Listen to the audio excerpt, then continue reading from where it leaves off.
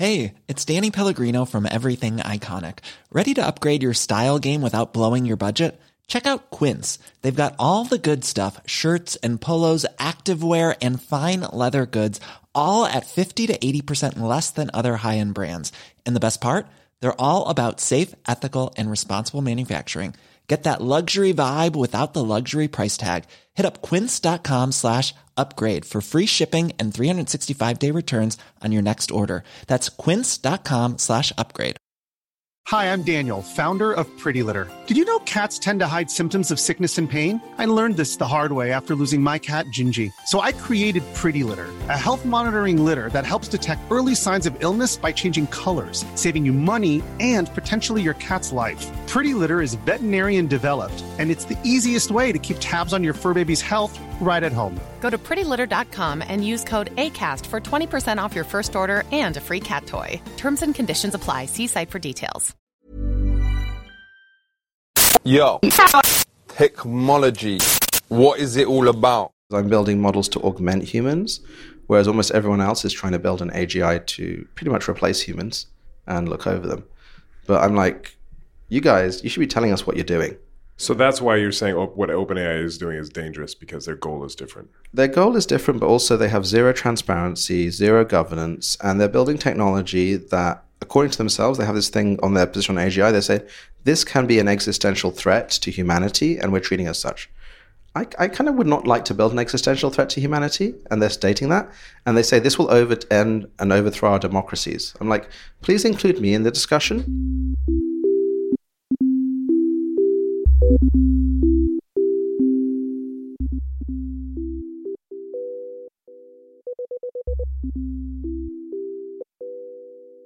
Hello and welcome to Danny in the Valley, your weekly dispatch from behind the scenes and inside the minds of the top people in tech. This week we have a great one for you. On the program we have Emad Mostaque. He is the founder and CEO of Stability.ai, which, along with OpenAI, is the company that has really created this AI moment we are all experiencing. So Stability is the company behind Stable Diffusion, the text-to-art image generator that, when it was released about 6 months ago, kind of set the internet alight. It really showed just how powerful these tools, these AI tools can be, just putting in a prompt and creating these really incredible images. And interestingly, Stability is an outlier in that all of the tools it is releasing are open source, meaning that their code is free to access, it's free to use and build upon, and this is the opposite of OpenAI, which, despite its name, has basically said this tech is just way too powerful. Yes, we called ourselves OpenAI, but actually we're closed now. So we're going to keep our code under lock and key. We're not going to tell you how we train our algorithms. Basically telling the world, like, this stuff is potentially just really too dangerous, too powerful. Trust us, we're going to keep this under control. Now, that open versus closed debate is raging, and given that it seems like every week there's a new tool that comes out that seems to match or surpass some human capability in some field, the stakes are very, very high. So I was really excited to grab Emad, who was based in London when he just came through San Francisco last month. So we found a little booth in his hotel downtown, and we had a good hour to talk through why he has gone the open source route, why he thinks OpenAI is dangerous, and why he thinks that this AI age upon which we are all embarking is as consequential as man's harnessing of fire or the invention of the internal combustion engine. So all very heady, interesting, just truly fascinating stuff. So you'll be left with plenty to ponder after this one. So let's now get to my conversation with Emad Mostaque of Stability.ai. And just before I forget, we did this conversation about 3 weeks ago, so if there's a couple references that sound like what I'm talking about, for example, Italy's ban of OpenAI, that happened last month, not last week, but just to give you that heads up. So just wanted to mention that one logistical detail. Now, here he is, Emad Mostaque. I have so many questions, and I'm confused about a lot of stuff. But in the past month, we had Stuart Russell on the pod. We had Sean Gorley. We had Noam Shazir from Character. And I've been writing a ton about it these last several months, et cetera. And just in the past week, Italy just said, no ChatGPT. You are barred from operating in the country. Yep. And then we had this letter, which I want to read, not the Future of Life letter, but Eliezer Yudkowsky's Time post, which I think is an interesting way to kind of just orient ourselves. So Eliezer Yudkowsky, he's a very well-known figure in this world. He's been talking about AI and the dangers of AGI for years, and he says, I'll just read one passage. He says, many researchers steeped in these issues, including myself, expect that the most likely result of building a superhumanly smart AI under anything remotely like the current circumstances is that literally everyone on Earth will die. Not as in, quote, maybe possibly some remote chance, but as in, that is the most obvious thing that would happen. It's not that you can't, in principle, survive in creating something much smarter than you. It's that it would require precision and preparation and new scientific insights, and probably not having AI systems composed of giant inscrutable arrays of fractional numbers. So there's that. So we're all going to die. Nah. Well, we're all going to die. It's the inevitability of life. This is true. Probably not from that. He's put that out there, and there's a lot of, including from folks like Elon Musk, saying, this is summoning the demon, et cetera. And then you signed this letter from the Future of Life Institute this week, calling for a 6-month pause, kind of everybody down tools, too much is happening. Let's stop, take a breath, come up with some kind of frameworks about how we should develop this, et cetera. So I guess 2 questions. Do you think we're all going to die? And why'd you sign that letter? I don't think we're all going to die from this. My view on AGI is that humans are quite boring. So it's going to be like in Her. Scarlett Johansson's just going to leave us all like little broken hearts, and away it kind of goes. I mean, seriously. Like, you look at us versus other species, do we just go and destroy them? No, not really. We kind of stopped that a while ago, and this will be presumably more enlightened than us. However, I could be wrong. Nobody knows. This is the thing. It's a known unknown. Right. And so what do you do when you are dealing with decision-making and uncertainty? You minimize for maximum regret. And now is the time to do it. 6 months ago, no one would have even bothered to read that letter. No. 6 months from now, you have NVIDIA H100s, TPU V5s, new generation chips that can scale infinitely going on. You can do a GPT-3 in like 4 of them a day on one supercomputer with these new chips. That's going to be the leap in capabilities. It's the leap in ability. So GPT-4 is an engineering marvel. Like, when we're training large models, like, it's like, what happened today? There's an ECC error. What does that mean? Cosmic rays caused an error. The sun is angry with us, so the language model stopped training. Okay.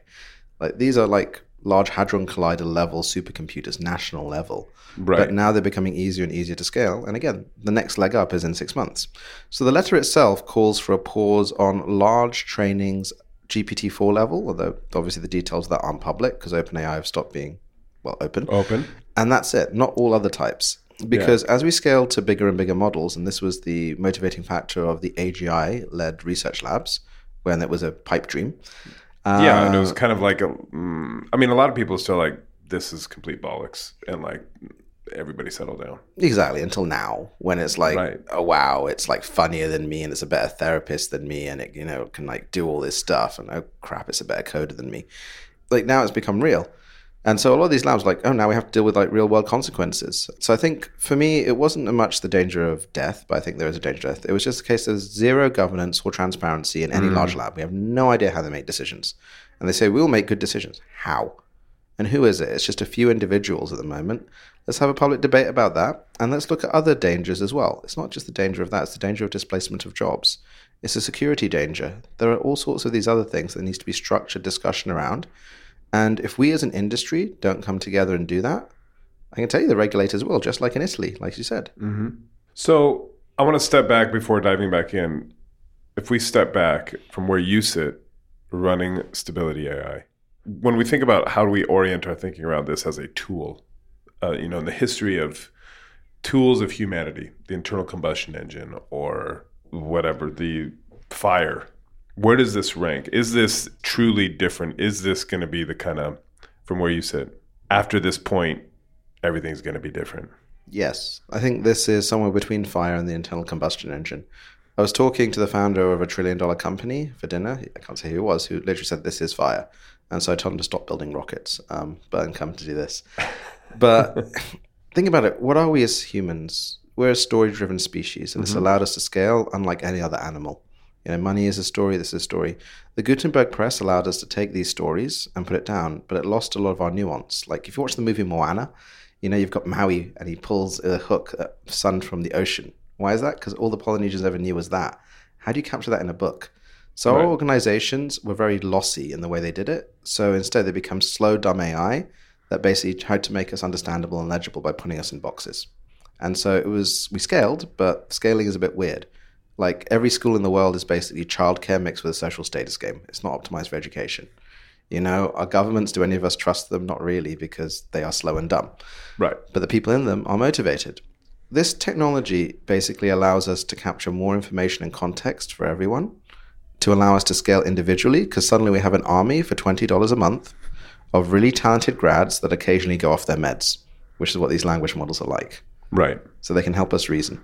And then we'll be able to use this technology to organize our information for us to gather around, because like this talk in a year, it'll be automatically transcribed, organized, put within the Times' kind of knowledge base, and you'll be pulling in all these elements automatically. That's amazing for scaling, right? Mm-hmm. So I think this is a huge thing because, again, we're story-driven creatures, and this will allow us to tell better stories, understand better stories, and scale better as humans. So just on that leap forward, because I think this is an important piece that not many people understand. Certainly, I put myself in this camp. The chips that are required to train these models and those supercomputers you talked about. Can you talk about that and what is coming? Like, what is the bottleneck right now, and what does that look like a year from now? Yeah, so in 2017, there was a paper that came out called Attention is All You Need, about a new type of machine learning. So old school machine learning took the past and extrapolated to the future. And so it was based about extrapolation. You like these things, let's target you with that ad. Yeah. Most of Web 2 was kind of, ad targeting, big AIs. This is a new type of thing whereby it understands principles similar to the human brain, because we tend to filter information and pay attention to what's important. The foundation of the whole of computing is information theory, which says information is important in as much as it changes its state. Right. So if your listeners listen to this and they've not learned anything new, it's completely not valuable. Totally. So this new mechanism using these kind of GPUs and these big computer chips could pay attention to what was important and extract principles. So with Stable Diffusion, our image model that we released, we took 100,000 gigabytes of images and the labels of those images. How many images is that, or do we even know? 2 billion. 2 billion images. Okay. Yeah. And the output was a 2 gigabyte file. So 50,000 to 1 compression. Okay. That is not actually compression, because it's impossible to compress that amount unless we invented a new type of compression, in which case, hey, my company's worth $1 trillion now. Just line up. Instead, what it did was it learned the principle. So if you have cup, it's like you have a world cup your hands, all these concepts of cup. There's something called a latent space that figured out all those principles and extensions. So when you're using ChatGPT or an image model or something like that, it's just a few gigabytes from trillions and trillions. Basically a reasoning structure. It's a reasoning structure. So that's why I said these are reasoning machines. It is unfair to believe that these things can compress knowledge and information, because otherwise we've invented a new type of compression that is thousands of times better. So you complement these with existing retrieval systems, and that is the leap forward. It's the two parts of your brain. You have a part of your brain that's very logical and retrieves information. You have a part of your brain that's like, holy crap, there's a tiger in that bush. The heuristic part of your brain. And so we've figured out the other part of the brain now. And so what is this new generation of chips going to do? They've allowed you to scale the ability to absorb and understand that attention. So in the previous generations of chips, what happened is that as you scaled up, because you could stack them, you suddenly got this attenuation. So the efficiency dropped, and you got to a point where you couldn't scale anymore. Like it just flatlined. So more chips didn't give you better performance. And so when we're talking about chips, just so people can visualize it, so those 2 billion images that you guys processed, what was the rig required? What is that, like a room this size full of servers, or is it 5 rooms this size full of servers? They aren't that big. So it would have been about that one we optimized heavily. So again, we approached it from a different aspect to most people. It was 256 chips that drew 500 watts of electricity each. So like, the graphics cards you get? Just imagine 256 PlayStations. Because when you say chip, I think tiny chip. And I think that's it's like the GPUs you see in these souped-up computers with all the LED lights. Right. That's what it's actually That's like. a chip. That is a chip, yeah. Right. So like NVIDIA... So like a VCR size... I'm dating myself now. Yeah, again, let's go with Sony PlayStation 5, right? Right. Or an Xbox, right? Yeah. Like a whole bunch of Xboxes lined up. Right. But super highly optimized, so it's way more powerful than that, drawing quite a lot of compute. Like our current supercomputer is about 8 megawatts of electricity it draws down. 8 megawatts. Yeah. I was note renewable, but 8 megawatts Very of electricity. Good. Love it. Yeah. I used to cover energy in my previous life. So 8 megawatts is something like, is that 8,000 or 80,000 homes? I think it's like 80,000 homes or something like that. But again, the interesting thing is the old way of doing things with AI was that information retrieval was very easy, but then processing it was very hard. This has flipped it. So we do all of the training up front. We like teach the grad and then put him through university, and he's, it's a bit tough for him. And he comes out to the real world, and then it's cheaper to do that. You don't have to pay like 100,000 to put him through university again. You just pay him a salary, right? Right. And the salary is the power consumption. of running it. The power consumption of running it is tiny. The power consumption of creating it is large, but it's a one-time thing. Got you. Whereas it used to be tiny power consumption for absorbing the information for Google, and then even more for running it. So we've actually flipped the power consumption paradigm. So there's these new chips, just to close that off. What you did a year ago or 6 months ago to train the current model, the last model. Yeah. Presumably that what you would need for once you have this new generation of chips will be dramatically smaller than that. 5 times less. 5 times less. Well, that's for our models on the image side, for the language models, these ChatGPT type things. Yeah. That's where it really shines. Because as you scale these, you got to, again, these like large super collider type structures, these huge infrastructures, right? You literally got cosmic rays and all these kinds of things and breakdowns. Like, we melt GPUs. Like they literally physically melt as we run them. That in actually 1,000 happens. Scale. Yeah. Oh, wow. And so there's this poor guy, presumably in a data center, just hot swap them out, Right. Because it's precision computing at an incredible scale. Like we run 10 times the compute of NASA, and others are bigger than that. Like in the UK context, the fastest supercomputer in the UK is Cambridge 1, which cost $100 million. And that's 640 of these chips. We have 10 times as much. 10 times as much what? Chips as the fastest supercomputer in the UK. So you have the fastest supercomputer in the UK.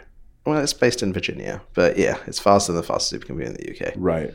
I'm just kind of giving you an example. Right. These things are scaling astronomically, but then the new UK exascale supercomputer that's been announced, so we'd be the 9th or 10th fastest supercomputer in the world publicly, our cluster.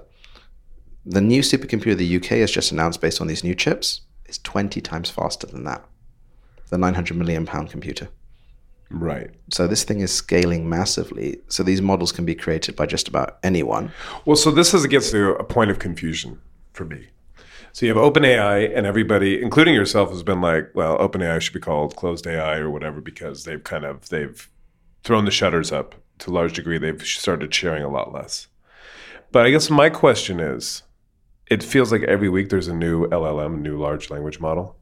Be like, this can fit on your iPhone, and it's pretty much as good as ChatGPT. Or like there's this group of Stanford students who built or kind of finely tuned the Llama model, which was what Meta put out, open source. And they're like, we trained this, it costs us $600 to train this language model, and it's basically as good. So one, is that true?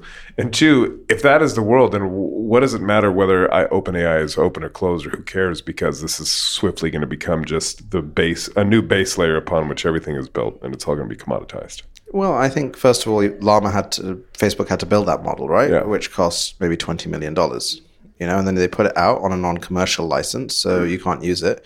And then the Stanford group and others took it and they adjusted it. So again, the graduate was already trained. It's not as good as ChatGPT or GPT-4, except for in a very few small things. So they trained it very specifically, whereas ChatGPT, GPT-4 are general purpose models. They can do just about anything. Right. And they're remarkably good. They can pass the bar exam. They can go to Stanford. They've got good enough degrees. GPT-4, without being tuned, can pass the level 3 Google engineer exam. So it can be an engineer at Google, which maybe they need, given the competitive thing right now, right?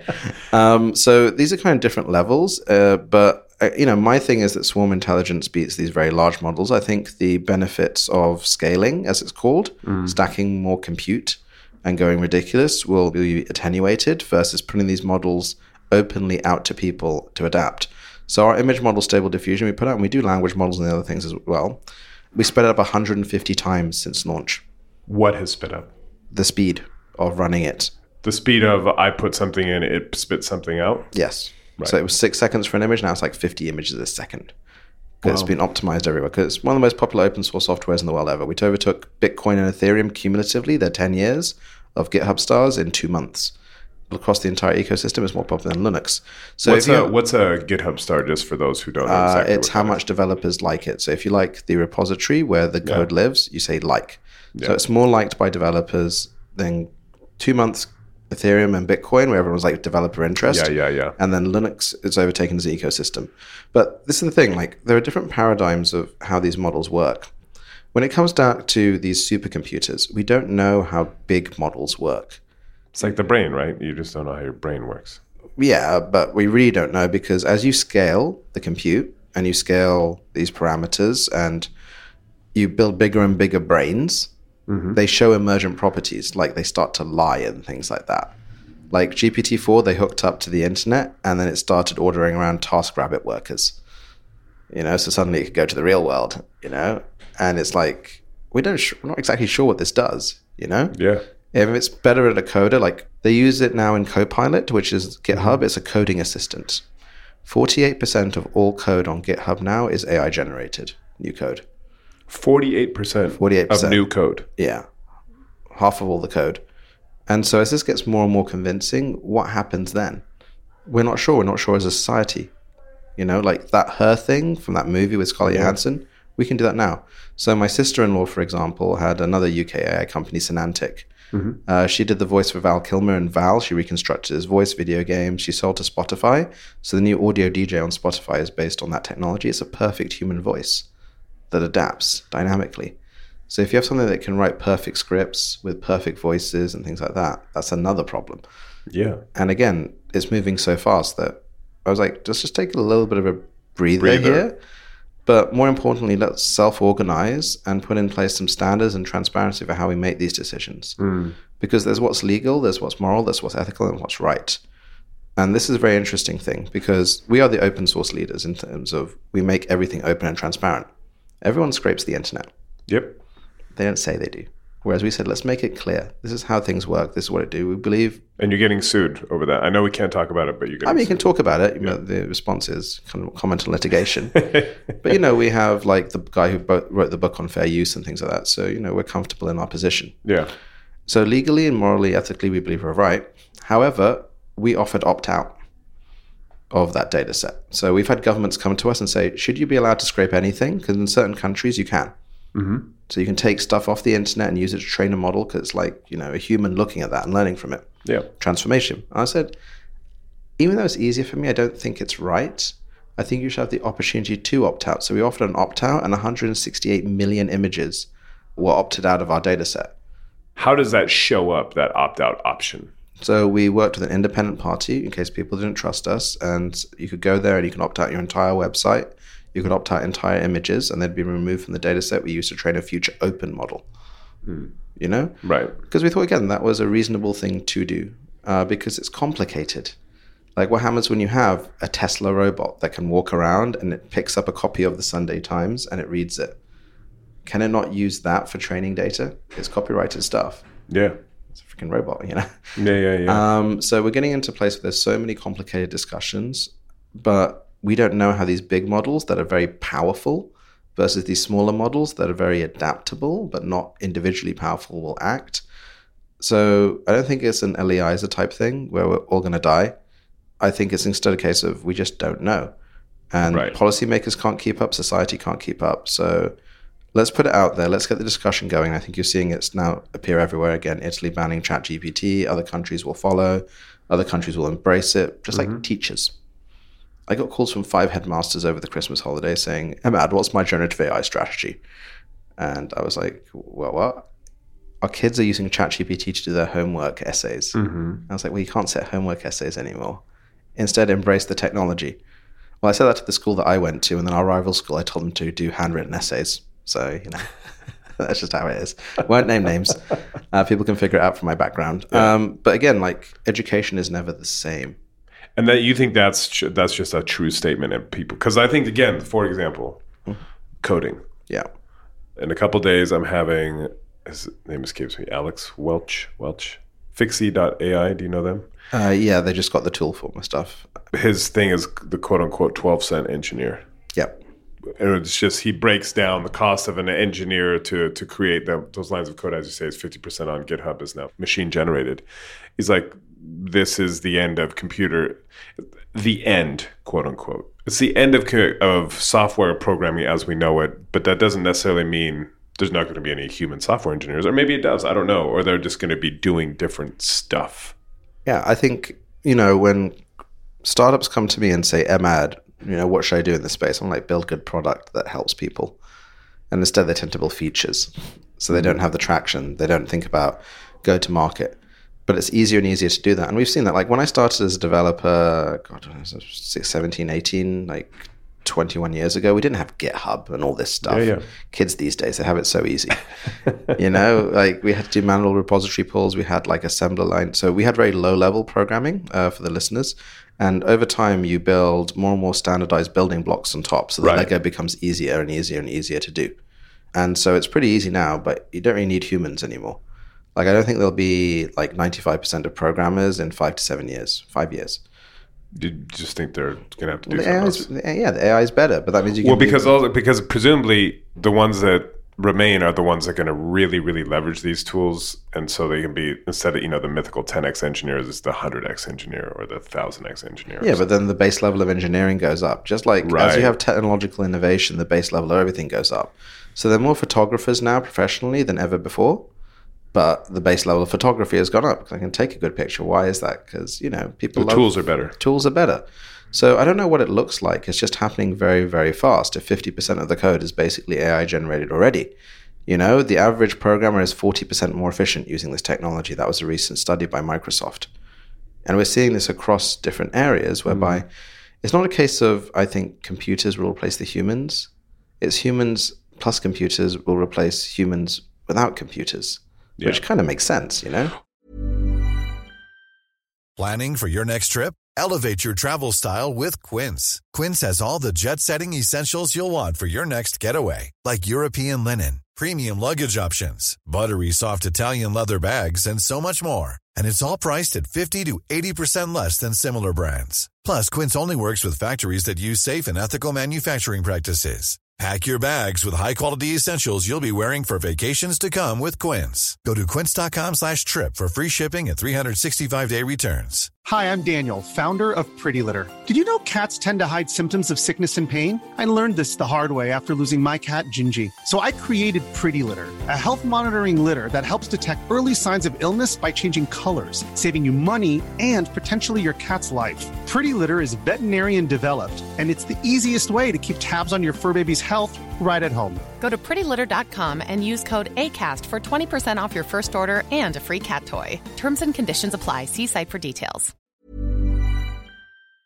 Well, it gets to the point around Italy, and I was watching someone give a talk, and they kind of equated this to like, someone who sticks their head in the sand and be like, I don't want to deal with this.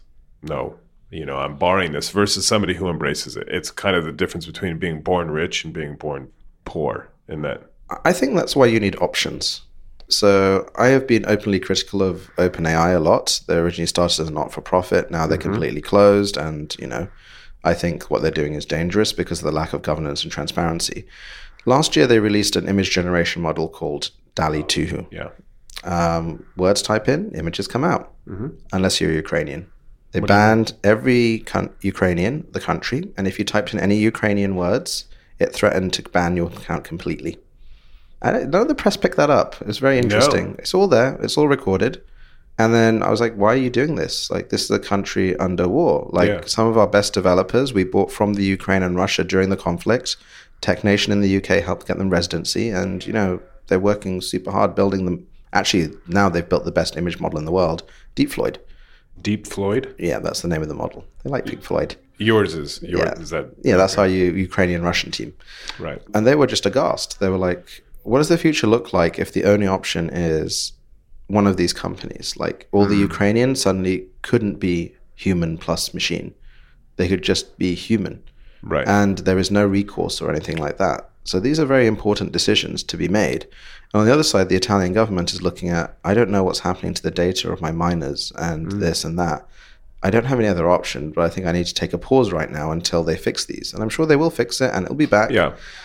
But I don't think it's a case of Luddism or maybe Yuddism, as Eliezer kind of would put it.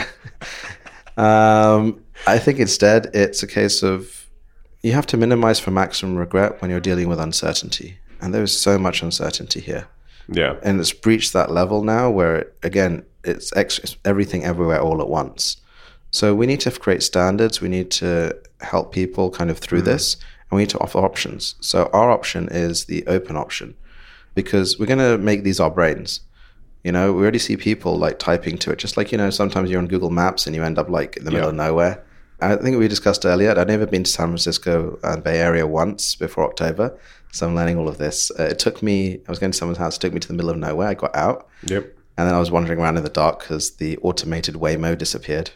And then like I heard a rustle in the woods and I thought, I was like, oh my God, am I either going to get killed by a cougar or a robot dog? And it was a robot dog. I was like, what? It wasn't actually a robot dog. It was a robot dog. That can't be true. No, they were testing it. Seriously. That's kind of amazing. It's kind of amazing. That's a very, very San Francisco story. It is. This place is so weird. Anyway, kind of, you know, going back to that, you know, like I said, you have to kind of understand that there's a lot of fear around this. There's a lot of things, but also we're entrusting more and more of ourselves to this technology. The computers are an extension of our brain, and there's the backlash against social media as the extension of the brain. My thing, you know, borrowing from the best of Web3, which is mostly rubbish, is, you know, not your weights, not your brain. Yep. Where the weights are the model. And the weights are all the kind of the different parameters, biases, et cetera, that kind of determines the output. It's the compression. So it's a file, a single 2 gigabyte file. Like again, with Stable Diffusion, our text to image model, 4 of the top 10 apps on the App Store in December were entirely based on that single file. No other code. Those are the ones where you uploaded, you know, images of yourself and it created those avatars. Yep. You know, like these are entire backends by themselves where you can just code and create things almost instantly. Right. But then are you borrowing it from someone who controls whether or not you can have it if you're Ukrainian, or do you have the option of having your own? And so we're on the other side of that where we believe this is going to be almost a human right to have access to this technology, because I do believe it is between fire and the combustion engine, a reasoning engine that can extend our capabilities. And so there has to be that option. This is also why you're seeing things like BritGPT. The United Kingdom, every nation will need to have their own open models that reflect their culture as well. Because do you want to have your extended brain be a San Francisco brain? Negative. No. No offense to those from San Francisco. I mean, anyone in San Francisco will also say, yeah, probably not. Right. And so do you think of this, you know, we talk about all the kind of techies out here talking about platforms, platform shifts, et cetera. This feels, talking about fire, whether it's like in terms of technology, is this like the dawn of the internet, the introduction of the iPhone, it feels like at least as significant as that, or perhaps even more. I think it's far more significant than the iPhone, as amazing as the iPhone is. I do think we're at the iPhone 3G stage at the moment. We're just scratching the surface of this. But again, we all know, anyone who's kind of worked in a reasonably senior position knows how amazing is an amazing grad or EA. It's amazing. Yeah. So you just trust to get on with things. These technologies are at that stage now. There was a paper by Google called PaLM and PaLM 2, MedPaLM 2, where they took their big language model, which is a bit unwieldy, and then they trained it on human understanding first. So again, taking that deep learning, this generalized model, and make it more human. It went from 50% to 76% on medical question answering. Then they trained it on specific knowledge in that domain. It went to 93%, which is the same as a human professional doctor. And this is a 200 gigabyte file that fits on your MacBook. It runs slow, but eventually it'll run fast. Imagine always having a professional doctor in your pocket. that also knows about law and all sorts of other things and knows about you. That is an insane thing, and we're at the edge of that right now. Right. And you'll have a professional EA and an army of grad students that can go and get you any information and bring it instantly in any format. That's insane. Until it's like super intelligence on tap for any purpose. I say intelligence augmentation on tap for any purpose. Yeah. Again, you have this sudden army of information warriors that will look out for you and be adapted to you and your organization and your community and others. Right. And again, there's a question of, is it a McKinsey type thing where you're renting them from OpenAI and from Anthropic and Google and others, or, are you hiring them yourself and you're teaching the grads what you're doing? So I think, there'll be both. You'll have both. So on that, just to kind of put a fine point between the closed versus open model, you as a business, I know you probably can't comment on this, supposedly you're raising a whole boatload of money at a very large valuation. You're going to have investors, they're going to want a return. Yeah. What is the business model? If OpenAI is like, we're going to charge you $20 a month for a GPT Plus, and you get to play with all this stuff, and we're going to start, basically they're launching an app store with this API plugins, et cetera, so you can kind of integrate it into Instacart and all these other different services. That seems pretty straightforward. How do you make money? Every nation in the world will need to have their own models based on their own culture and data. It's a more important infrastructure than 5G, and they will spend more on it than 5G, which is $1 trillion that they've spent on 5G. So you would be selling spectrum. Selling spectrum. We would help every nation in the world with this. So we have the first countries coming online now. We're building open models. We're upgrading the nature, or we're building entire teams and localized models. And then the biggest companies in the world also want their own models. And we're the only modeling agency that can deliver a model of any single type. So we're in a unique position here. OpenAI can't do that. They won't do that. They will not build a model for you. If the Times came and said, I want a model that's specialized for me that I own. Right. No company in the world will do that except for us and have the pedigree to do that and the backing of our ecosystem. So effectively, we build models for other people, but we're going to build the benchmark models that everyone uses to make life simpler. Again, it's like a game engine. So, I used to be a video game investor, and when the Wii U came out, the games were a bit crap. Yeah. And when you got to the Wii U at the end of its life, you had Legend of Zelda Breath of the Wild, an amazing game. People don't want to build their own game engines. They want to take one and standardize it and do that. So we're going to build the benchmark model for every single media type, audio, visual, this, that. Sectoral variants of it that are commercially licensed. So doctor, education, because you need those for regulated industries. You need auditable, interpretable models that you can see everything inside it. But it doesn't need to be an open data set for that. It can be a licensed data set. Yeah. And then national variants. And then we get revenue shares, we get licensing fees, and we get paid to build these models for nations and help them as well, because they're scared. Yeah. But they know they need to have this. And this is so what you're basically an infrastructure provider. I'm an infrastructure provider. Next generation infrastructure. This is the information infrastructure of the future. Right. How'd you get into this? Can we go all the way back to when you were in short pants? No, maybe not quite that far back. So you were born, according to Wikipedia, in Jordan? Yeah, my family was there for like a month, and then we were like, oh, off we go, back to Bangladesh. I grew up and then came to London, worked my British accent, and it got pretty good over the years. That's very good. I know. Congratulations. Thank you so much. And then I always kind of loved stories and kind of technology. I have Asperger's and ADHD, so it was quite difficult to relate to people, but I was academically quite good. And, then I went to university to maths computer science. So I was a developer before that, and just really loved everything. So I worked. When you were a developer, what were you doing? Where were you working? I took my gap year. I worked at Metaswitch, which was bought by Microsoft, doing enterprise level kind of software development in my gap year to pay for university. Came from quite humble beginnings in Walthamstow in East London. I know Walthamstow. Yeah, so that's. I used to live in Tufnell Park, and I know Walthamstow. So that's kind of where I came up. My sister was born there. What'd your parents do? My dad was a lecturer at CAS and then helped with the strategy for building some of the new cities in Saudi. And my mum works in the NHS. Okay. So smoking cessation and a number of other things. Still working there at the moment. She loves her job. And I just always interested in the world. And then maths computer science at uni, but then I was kind of good at maths, kind of good at computer science because I was an enterprise developer. So I went to do movie stuff because I love movies.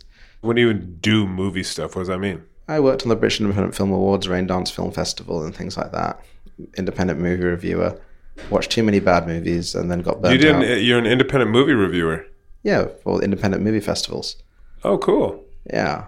And then watched so many bad ones that now my favorite movie is Mars Attacks, which is just like, you turn off your brain. It's a very strange movie. It's a very strange movie. Very strange movie. This is what's exciting now, the future of movies. So I did that. Then I became a hedge fund manager by accident. I joined a hedge fund, a bunch of people left, and it was very supportive. I did lots of video game investing in particular because I didn't know anything else. And those are public markets. Public markets, yeah. Emerging markets, frontier markets. Liked investing in places where you could see your money go in and then it lift up things. Yeah. And then my son was diagnosed with autism and I quit. How old is your son? He's 14 now. They said there was no cure, no treatment. Yep. And I was like, there probably is. So we built AIs to do to look at all the literature and then extract what could be the case and then do drug repurposing. And what we found out was that with autism, it's basically, there's two compounds in your brain, GABA and glutamate. GABA calms you down when you pop a Valium. Mm-hmm. Glutamate excites you, like when you're tapping your leg and you can't focus. Because a lot of intelligence is about focus and filtering. Mm-hmm. And so a lot of children with autism can't build language, just like when you have a stroke and things. But then when you can reduce that in their brain, you can then focus and then rebuild. Remember what I said earlier about cup and the nature of a cup, all those things around that. Yep. A cup can mean cup your ears, cup your this. You can do that rapidly and reteach it. So this is why I love this technology so much, because it reminds me of the work with our son on his ASD, autism spectrum disorder. And, he went to mainstream school and he's happy. So did you actually, those AIs that you built to do that, they helped? Or they helped. You repurposed some of these drugs and kind of... Yeah, with medical help and assistance. Right. And your own, I presume your approach to that was informed by you also being on the spectrum. Yes. And so you have to have coping mechanisms. Everyone's different. Everyone has coping mechanisms. Everyone's brain is different. Like I have aphantasia. I can't visualize anything in my head. I thought that when people said visualize yourself on a beach, they were making it a metaphor. Apparently not. People have pictures in their head. Yeah. How awesome is that? Like people have voices in their head, their internal voice. I'm like, you have an internal voice? It's like completely quiet in here. Maybe it's empty. I don't know.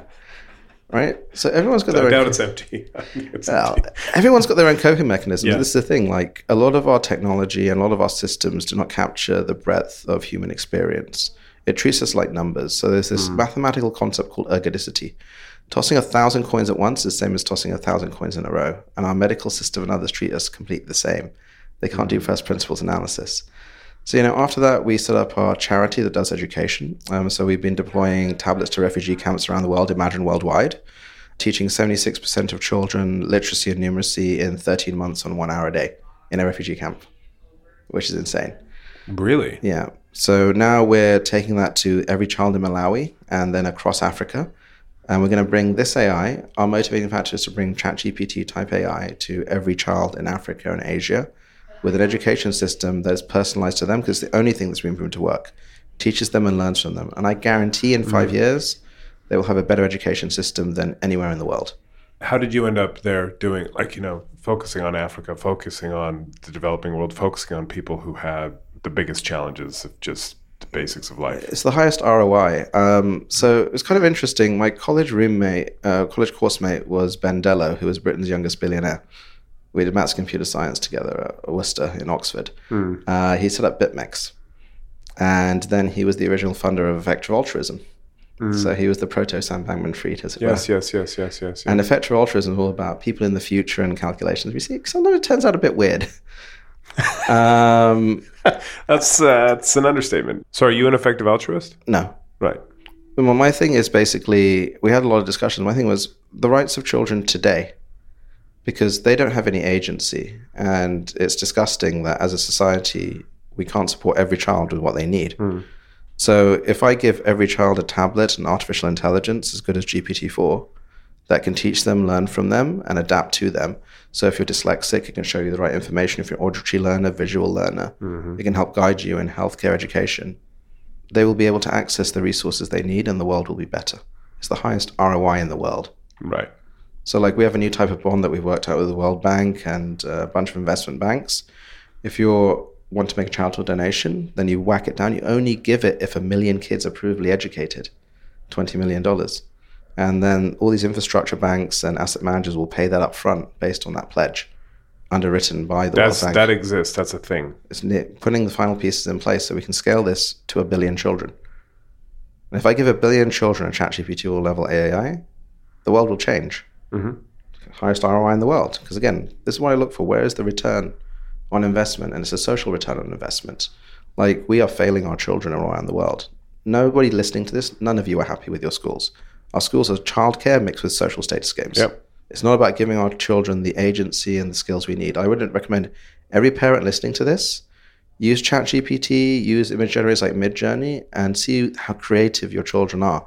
The first images created were actually from us 2 years ago for my daughter Isla. After I did the education thing and with Joe Wolf at imagineworldwide.org, check it out, it's awesome. Yep. My co-founder Joe runs that. We did COVID AI research.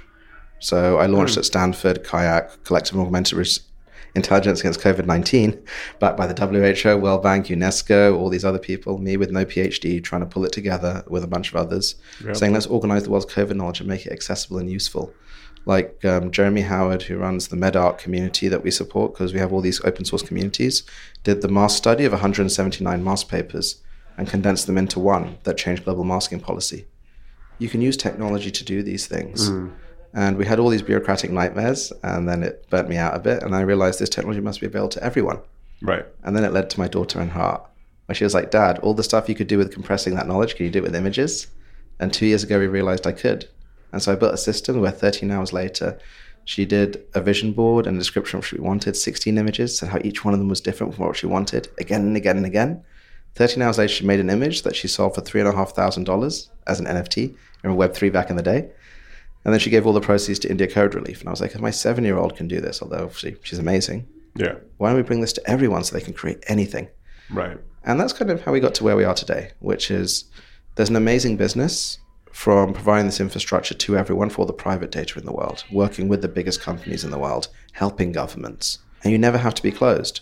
And some people will use the closed ones. It's absolutely fine. So Midjourney is an art generator. I gave a complete grant to get that off the ground because I thought it was amazing. I said, I don't want any equity or anything because it's amazing, the ability of this technology. Don't mind that it's closed. And the world needs both. You need Windows and you need Linux. Yeah. You need what you can control and you need to have the really packaged solution. And how is London as a place to build a company like this? I think it's an amazing place. I think that the government has been incredibly forward-sighted. So R&D tax credits in the UK, unlike anywhere in the world, include compute and supercompute. So really? Yep. That was a change that comes in effect this April, pushed by the previous government, actually, one before Theresa May, but Rishi Sunak kind of core as kind of chancellor. We have the scale-up visas and the residency visas and the talent visas. So again, we brought people out of Russia and the Ukraine to the UK. 1 week, Tech Nation turned that around. And then they became residents fleeing the war zones, and they're incredibly talented and they're contributing to UK society. So it's about talent, it's about the R&D support, and I think the UK is being very forward-looking on a lot of these things, while trying to be, again, cautious. Like, we have the various regulations that are coming forward. It's a fine balance. But I think compared to Europe, where, again, you're getting bans as default, and they want to be the leaders of regulation, the UK is incredibly forward-looking. So I have a lot of hope. I think Notting Hill, where we're based, will be the AI center. And we also have DeepMind, under Google, which is 1,000 of the top engineers in the world. So do you have a sense of why nothing, quote unquote, but Google is Google, DeepMind is DeepMind. These are like some of the biggest brains in the world are all in those two companies, or really one company. And it seems again and again, the march seems to be stolen on them. And I'm just wondering if you have any sense, I'm sure you have people at those organizations. Is it fair to look at this as like just a monumental failure to not take a lead here? I think it's, again, when you have technology this powerful, you change from decision-making under risk, where you assess an outcome because it's quite probabilistic, to decision-making under uncertainty, where you minimize for maximum regret. So Satya Nadella's investment in OpenAI was a masterstroke because the regret function of OpenAI is a lot less than Microsoft, so they could experiment and put this technology out, whereas Google doesn't have an equivalent, except for their work with us maybe. And so they didn't have the ability to iterate that fast. There was a deep wall between DeepMind and Google Brain because they were scared about the AGI taking all the information and killing us all. But, Demis is a very sensible kind of person. Demis Hassabis, the head of DeepMind. And so I think it's starting to come down, but it's just institutional inertia. Nobody's ever seen technology move this fast. It feels crazy. It feels like every week there's something new and wild and powerful. And you're like, oh, wow, that's a thing now.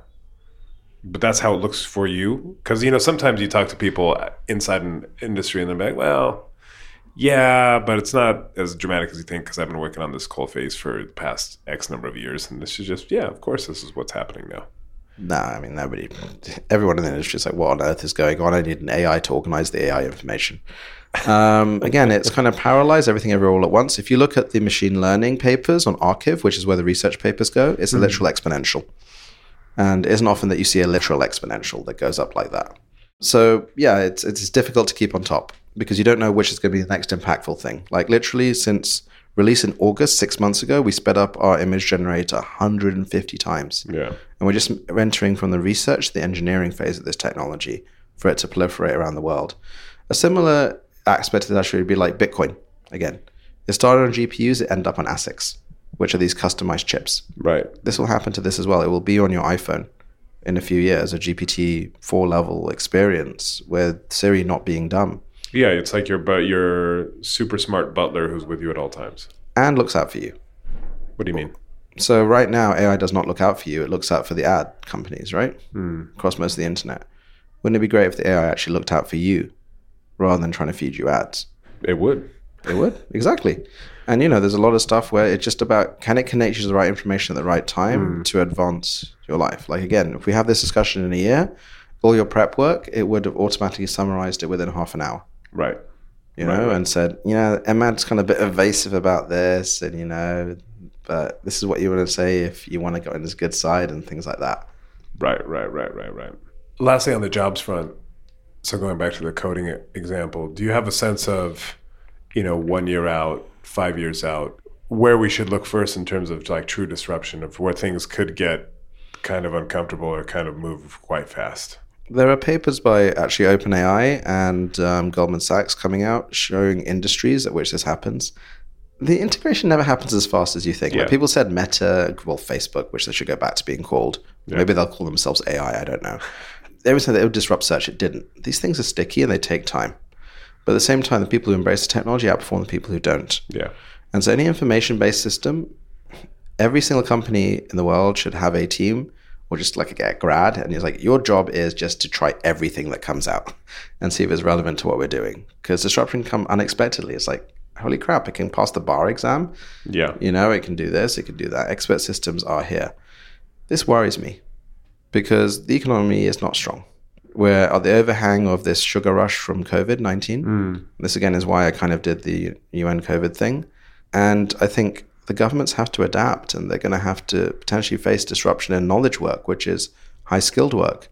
And high, well-remunerated work and therefore a big part of the tax base. Exactly. At the same time that commercial real estate is looking vulnerable and things like that. And again, that's why I think I have a lot of faith in the UK relative to many other places, because the government is already showing instances of that. They're showing that they're going to embrace this technology rather than reject it. But again, they have to do it in a measured way, right? So I think we'll be able to adapt better than other countries. But I hope that all countries can adapt. I hope that they think, what is the next generation of jobs? What can we do to extend this out? Because I think it can be a massive increase of productivity. Or it could be the reverse, depending on how we act right now. And it's not easy. Because again, this is similar to the pandemic in a way in that was everything everywhere all at once. This is everything everywhere all at once. And it's very rare that we see things happen this quickly overnight. Again, we would not have this discussion 3 months ago or 6 months ago. A year ago, it's like you can make photorealistic images of anything and write code that's perfect. Of course not. Yeah. Now here we are. It is here. But it hasn't assimilated and seeped through yet. Like for all of the Bing is great and Microsoft is recovering, Google and Microsoft share prices are up the same amount this year to date. And Bing is not top of the App Store because it's still a terrible experience full of ads. But people will figure out better experiences, better ways to do this. And people are already saving millions and making movies and this and that. And you're already starting to see the start of displacement and the start of new job creation. What that balance is, we don't know. We have to come together to find out. When's the first AI movie? Next year. He says definitively. Well, yeah. Again, who makes the best AI media models? We do. So you know that's happening right now. Do you know who's doing it? Yeah, but you can't say. Maybe it'll be announced at Cannes Film Festival in May. Who knows? Who knows? Who knows? And then lastly, just on on the AGI point, I feel like, and I'd love to get your take, people seem to be like, oh, this, once it reaches sentience, then we're all screwed. Or this is when everything changes. But like, so we had Stuart Russell on, I mentioned, and he said it's really about competence as opposed to sentience. And that when something is wildly more competent than you or the human race, that's when we should really get concerned. I'm just wondering how you think about this idea of like Skynet, etc. Well, I mean, we'll never know, right, until it happens. Like, people's timelines will never be less than 12 months for something more competent, because it suddenly is, you know? Yeah. There's a concept called alignment, of how do we align a superhuman AI, which, you know, already we're seeing this. It's speeding up because 50% of code is AI generated. It's making itself almost, if it does come to being, because it may never happen, but it may. How do we align it to human things? So, like, I was talking to Elon Musk a few days ago, and he's like, make it curious. Because curious things won't kill us, because, you know, we're kind of interesting in some ways. Whereas my take is we're kind of boring, and it'll just go away and find more interesting things to do. You know, or maybe be bored by like Marvin the Android and Hitchhiker's Guide to the Galaxy. Right. But we don't know. And one of the really frightening things is that alignment is orthogonal to freedom. Like, they are completely opposite, because we all know people more capable than us. How can we force them to do exactly what we want? The only way is to take away their freedom. And how are we going to take away the freedom of something that could be infinitely more capable than us? We don't know. So the only thing to do now is to put a lot of these discussions out into the open, have them in a structured way, and try and figure out some potential mitigants to this. My take is that swarm intelligence, or giving everyone their own AIs so we can collaborate together to solve the biggest problems in the world, will beat any single AGI. And so that's why I want to give this to everyone. I want to build it so that you can have all the knowledge on autism or Alzheimer's, all these conditions. I think we will cure cancer in the next 10 years and all these conditions using this technology to organize our knowledge and ourselves, because we have the capability to do anything as a species and we haven't figured it out. So again, humans plus computers. Actually, there's a quick final thing. A lot of this was kicked off. There's a great documentary about AlphaGo, which is one of the DeepMind breakthroughs. So Lisa Doll was like a 9th Dan player. Everyone else was like 6th Dan. They're like, computer can never beat him. And then it wiped the floor with them. Since then, the average level of the Go player has gone up by like 30-40%. And Lisa Doll has gone up even more. Really? Yes. Nobody ever tells that part of the story. Nobody's ever told that part of the story. But this is what we've seen. Humans plus technology, we get better. And I think this is the ultimate technology because it comes from humanity. What this is trained on is the sum of our collective knowledge, images, video, audio. And that's why it can go back into our systems and make us better. So I'm hopeful. I think bring this technology to the world, uplift humanity, uplift all the children of the world.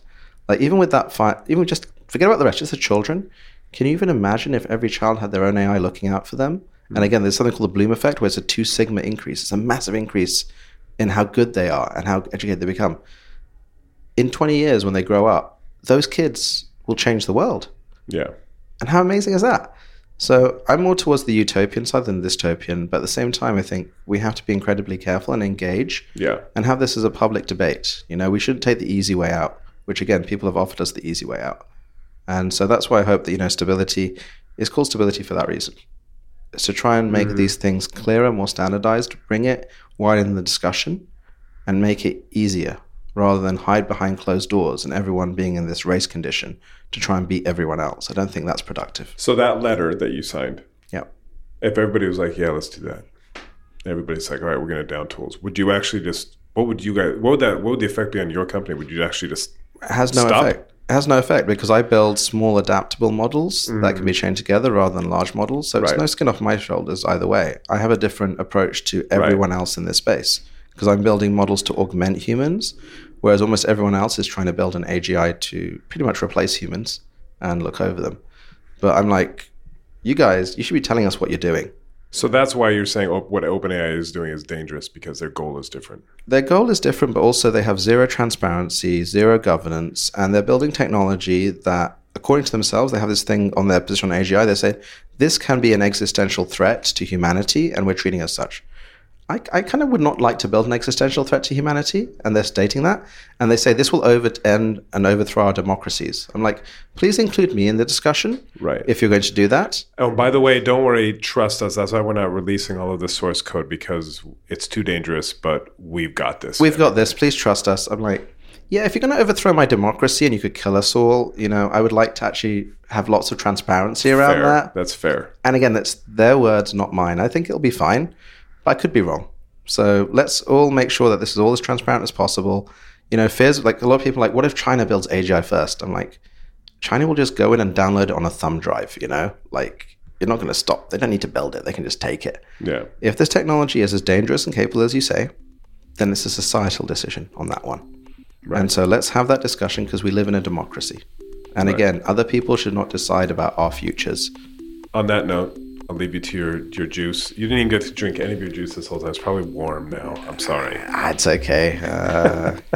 Nothing like a warm smoothie on a hot San Francisco day. Thank you very much for your time. Appreciate it. It's my pleasure.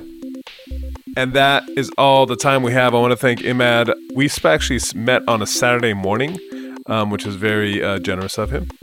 So I wanted to thank him for taking the time. I want to thank you all for listening, for the ratings, for the reviews, for telling your friends and neighbors about the pod, as always, of course. I will be writing in the paper this weekend. I've written a profile of Emad in the business section, so do check that out at thetimes.co.uk or in the actual paper. You can also email me, danny.fortson@sunday-times.co.uk, or you can find me on Twitter at Danny Fortson. That is it for me this week. Thank you again, and we'll talk to you very soon. Bye-bye.